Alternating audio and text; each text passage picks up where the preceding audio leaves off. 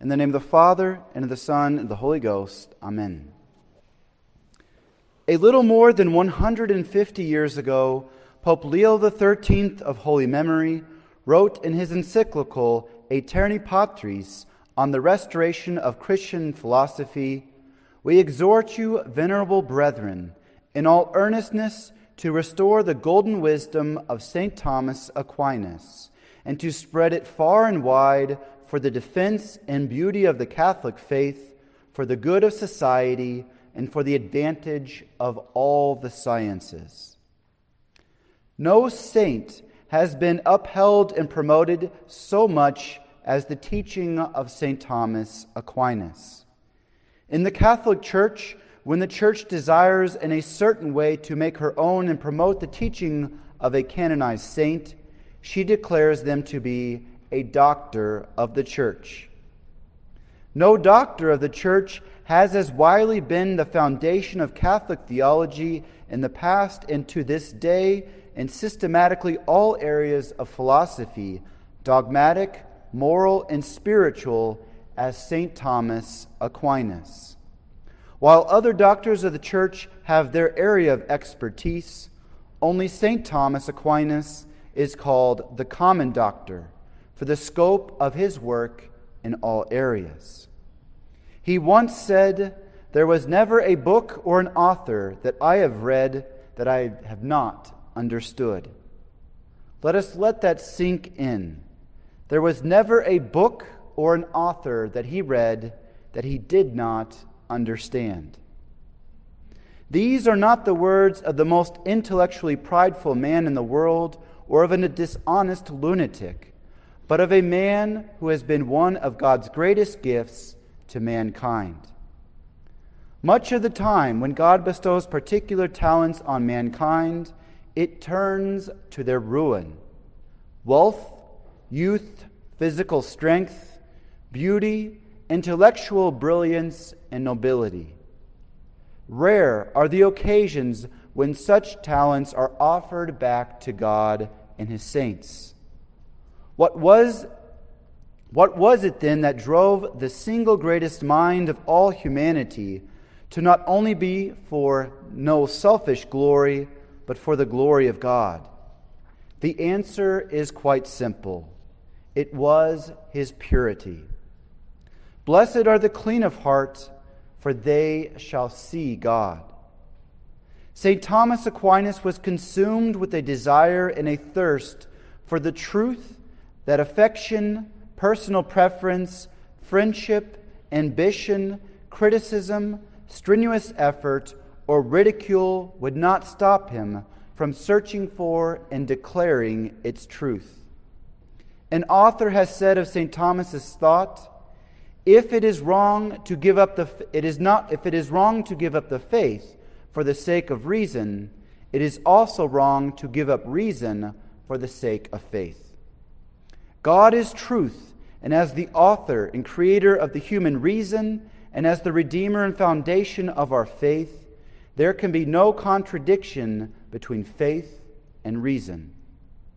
St. Thomas said, in accepting or rejecting opinions, a man must not be influenced by love or hatred of him who proffers those opinions, but only by the certainty of truth. Nothing may be more asserted as true that is opposed to the truth of faith to revealed dogma. But neither is it possible to take whatever we hold to be true and present it as an article of faith.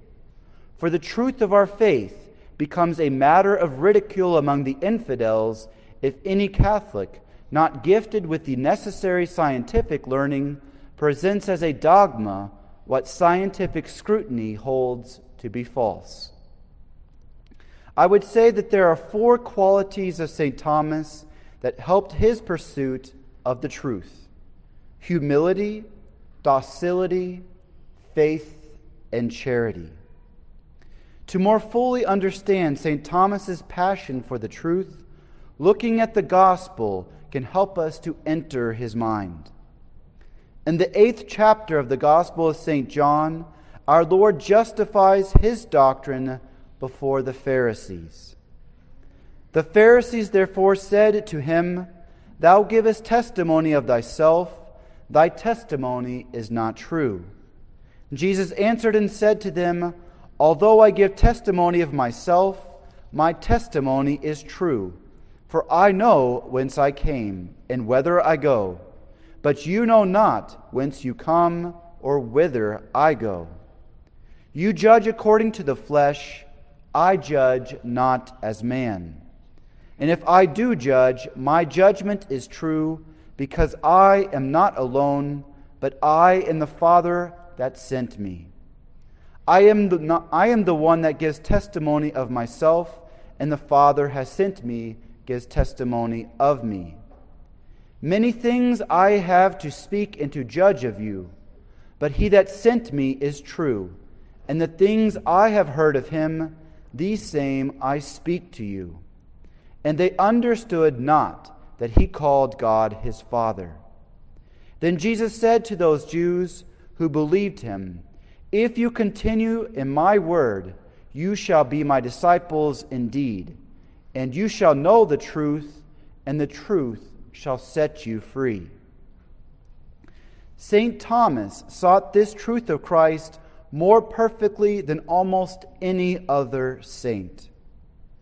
If you have ever had the experience of teaching a child who is smart and yet humble and docile, you can teach them well almost anything very quickly.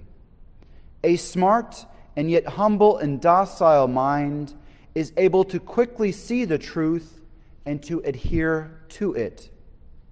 Like wax, able to take on the form that the sculptor desires, so the mind of St. Thomas quickly assented to the truths of the faith and to all the inspirations of the Holy Ghost. One of the greatest obstacles of the human mind is sin, which dulls the mind and weakens the will. True intellectual activity becomes impossible to the sinner, for they are enslaved to their passions that war against the good of their human nature. Man was made for the truth, to discover the truth, to contemplate the truth, to enjoy the truth, and to share in its beatitude. Trying to tempt St. Thomas from joining the Dominicans, his family had him locked in a tower and sent in to him a woman of ill repute, trying to incite lust in his heart. Yet St. Thomas took a hot fire brand and chased the woman from him. And from that moment on, St. Thomas said that he never again had a temptation against purity. From then on, his heart was pure and ready to be molded by the Holy Ghost. Purity of body and soul ensures us protection against the great foe of the human good. Purity and cleanness of heart make us more docile to follow the truth that Christ gives to us. The truth sets us free because it sets us free from sin. The truth sets us free from sorrow, from pain, and enslavement to unorderly passions. St. Thomas Aquinas is called the angelic doctor for two reasons. First, his words on the angels and his teachings on those spiritual beings is truly magnificent. And second, St. Thomas lives so pure a life, it was angelic. It was the words of Christ that inflamed the heart of St. Thomas as he said, Truly, truly, I say unto you, that he who heareth my word and believeth him that sent me, he has life everlasting. And yet the wisdom and knowledge of faith wasn't purely intellectual. St. Thomas said that he learned more on his knees, kneeling before a crucifix, than upon any other book. Our faith is not from below, but from above. Our Lord said, I am the way, the truth, and the life. St. Thomas sought the truth of faith humbly on his knees with prayer for the grace of God to see what he wished to reveal to him. So important it is for us to know the truth that our Lord said frankly before Pilate, "For this I was born, and for this I came into the world, that I should give testimony to the truth. Everyone that is of the truth heareth my voice." Because of the cleanness of his heart, St. Thomas was given the grace of faith and knowledge of God, to which we can only aspire in imitation. Our Lord confirmed the good teaching of his writings when from a crucifix he said to him, "Well, you have written of me, Thomas. What would you have me give you in return?"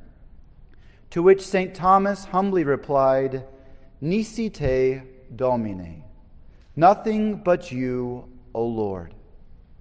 In following this vision of our Lord, St. Thomas abandoned all his writings, say that they were as straw when compared to Christ.